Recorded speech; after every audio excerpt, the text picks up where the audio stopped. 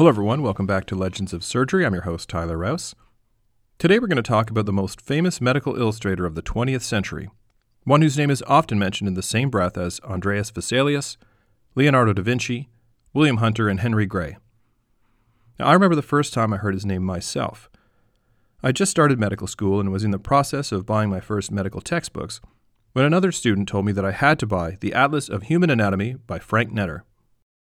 I remember being absolutely stunned by the detail and beauty of his drawings, and the realistic characters and scenes that brought them to life, so to speak.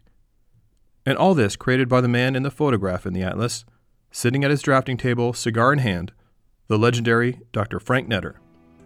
So let's paint a picture of the man and his work in this episode of Legends of Surgery. As mentioned, Frank Netter's Atlas of Human Anatomy has been a well-known tome for medical students, residents, and doctors, not to mention other health professionals, since it was first published in 1989. But I wonder how many of you know that he was a surgeon first, and spent most of his career as a commercial artist working for various pharmaceutical companies, which gave birth to that magnum opus that he himself referred to as his Sistine Chapel. FYI, did you know that it's called the Sistine Chapel after the Pope who ordered its construction, which took place from 1473 to 1481, Pope Sixtus IV. This pope also authorized the Spanish Inquisition and confirmed the right of the Portuguese to acquire slaves along the African coast. So, bit of a mixed bag there. Now let's get this podcast started in earnest.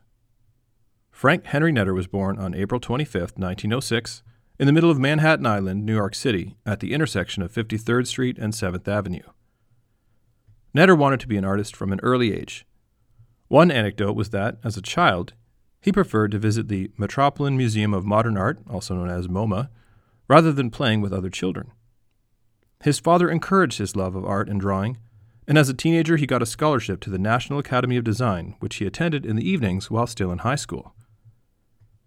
Now, sadly, his father died when Netter was 12, and his mother did not approve of him becoming an artist, fearing that the, quote, bohemian lifestyle of an artist, end quote, would be his downfall. Despite this, he attended the City College of New York, drawing portraits and cartoons for the school's yearbook, and spent the summers as an artist and set designer at a hotel in the Catskills.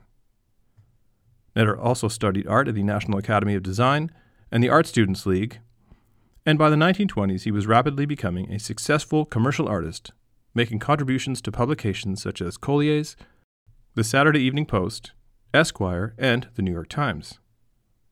But upon the death of his mother, Netter decided to honor her memory by enrolling in medical school, quote, truly believing that I was through with art for good, end quote.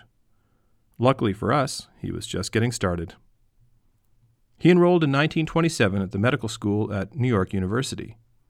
His notebooks were crammed with illustrations, saying, quote, I could learn my subjects best by making drawings for myself, end quote.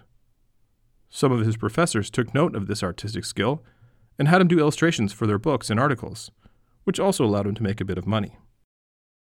Before graduating in 1931, Netter met Mary McFadden, a fellow medical student from Greensboro, North Carolina, who had attended UNC's 2-year medical school, then transferred to New York University to finish her medical training. They married in 1931 and both interned at the fabled Bellevue Hospital, Frank completing a surgical internship in 1933. Now, before we send him out into the world of surgical practice, let's take a minute to consider the history of Bellevue. In 1798, the city of New York purchased Bellevue Farm, a property near the East River on the island of Manhattan, which had been used to quarantine the sick during a series of yellow fever epidemics.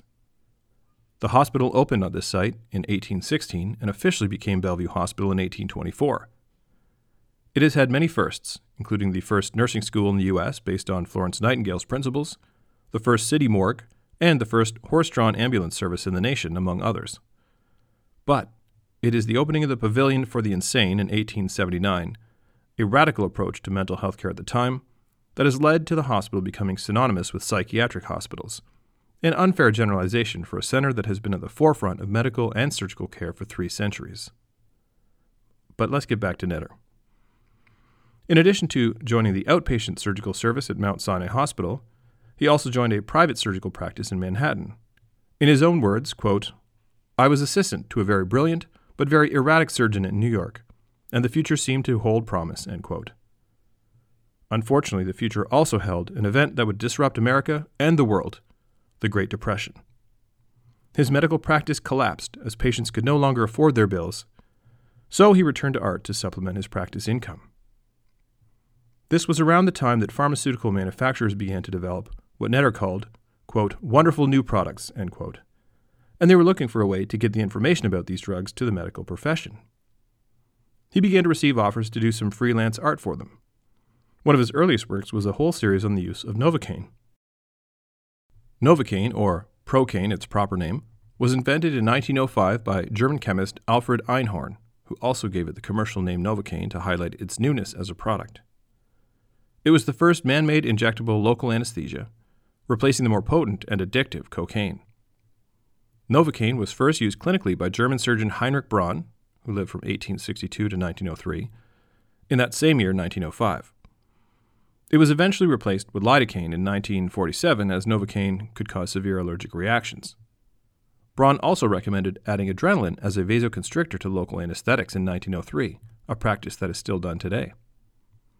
Anyways, Netter began to worry that his artwork was causing him to neglect his patients, but demand was constantly growing, and he knew he had to choose whether he was going to practice surgery or be an artist. The turning point came one day while he was in his combined studio and medical offices. An advertising manager visited Netter, stating that he had a new product coming out, and his company wanted 5 pictures to illustrate its use. Netter, feeling guilty about his side hustle, decided to ask for an exorbitant fee so that he'd retract the offer. Normally, he would charge $50 per picture, so he decided to ask for $300 apiece, making a grand total of $1,500. The ad manager said, "Well, that's very high, and I'll have to get an okay on that. I'll call you tomorrow." The following day, he called back and said, "It's all okay now, and you can go ahead and do the pictures, and we agree that the pictures will be $1,500 apiece." Not long after that, Netter decided to give up medical practice altogether and devote himself exclusively to medical illustrations. He saw his last patient in 1934. In 1937, after a period of time doing freelance work, the CIBA, or CIBA, pharmaceutical company came and said they had a heart drug in preparation, Digitalis, and the advertising manager had the idea to make a folder in the form of a heart, which would open up, and inside you'd see the actual interior anatomy of the heart, as Netter would paint it. On the face of this, they would print the advertising copy. Fun fact, Bavarian botanist Leonard Fuchs, who lived from 1501 to 1566, gave Digitalis its name from the German word for finger hut because, as he said, the flower resembles the thimble used for sewing. These folders became so popular that doctors were requesting just the heart paintings with no ads, and so CIBA sent it to them free of charge. This led to a whole series of artwork of organs as a way of teaching anatomy. It was then decided to do a series on pathology, so brochures were made with 10 to 12 plates in a little folder. Demand grew and CIBA could not keep up. They decided to publish all the work Netter had done up to that point and publish it as a book, which became the CIBA Collection of Medical Illustrations, an 8-volume tome. He even did a project which took 7 months for the San Francisco Golden Gate Exposition called The Transparent Woman, a 2-meter-tall sculpture that represented the life of women and the developmental changes during reproductive years, accompanied by a recorded voice, which explained the hormonal processes that occur during menstruation, a project viewed as extremely educational and stunning to view. Now, like most people from his generation, Netter's life was disrupted by World War II, but that did not stop him from using his talents to assist in the war effort. He was an officer in the U.S. Army, first stationed at the Army Institute of Pathology and later at the Surgeon General's office. There, he supervised a team of illustrators who prepared manuals for the troops on various topics, including first aid, radiation technology, and field sanitation, as well as techniques for survival in the tropics for Allied troops in the Pacific Theater. Netter planned, contributed rough sketches, and did the layouts for many of these manuals prior to their completion by a team of illustrators under his supervision. Following the war, the Netter family moved out to Oyster Bay, Long Island, where he continued his full-time collaboration with CIBA. He did a series of volumes on the anatomy, physiology, pathology, and diseases of mankind, system by system. Starting in 1948, this turned into a 13-book series known as The Green Books. So let's take a step back and talk about how he produced his work. Netter's process was to have extensive discussions with leading medical experts to ensure the most accurate information, and he spent hours reviewing sketches with physicians, anatomists, and consultants that were experts in their field. He visited clinics and hospitals, observed surgeries, examined pathological specimens, and viewed dissections. And he took a very professional approach to his work. In his own words, quote, "It is one thing to make a drawing and have fun out of it, using all the time you need. But if you're going to make a living at it, you must be on a production basis. You cannot struggle with a picture. Work must go out. And you cannot do this unless you have thorough training in both medicine and in art," end quote. Despite this pragmatic attitude to producing commercial art, there was something unique about it. So what is it that made this work so special? Netter's talent was the ability to merge medical knowledge and artistic expression, weaving a doctor's humanity into the explanation of biological concepts. It made you feel as if you were peering into the anatomy of a living person, not a cadaver or corpse. Often his cutaway views of anatomical relationships were illustrated with adjacent skin, healthy and intact, or with heads partially dissected but with eyes open, hair combed, and facial expressions evident. When asked how he decided what elements to include in an illustration, he always gave the same answer, quote, "Strange as it may seem, the hardest part of making a medical picture is not the drawing at all. It is the planning, the conception, the determination of the point of view and the approach which will best clarify the subject that takes the most effort. That is why I often sit for hours before the drawing board, sketching and resketching a subject in a dozen or more ways, trying to determine the best way of bringing out a point. If I clearly visualize what I want to draw, it is a simple matter to transfer it to paper," end quote. By the early 1970s, he and his wife Vera moved to Florida, but he continued his output of illustrations.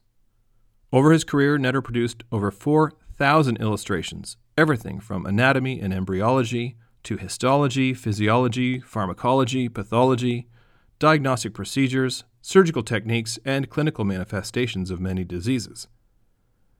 By this point, there were persistent requests from physicians and students for an atlas devoted to gross human anatomy.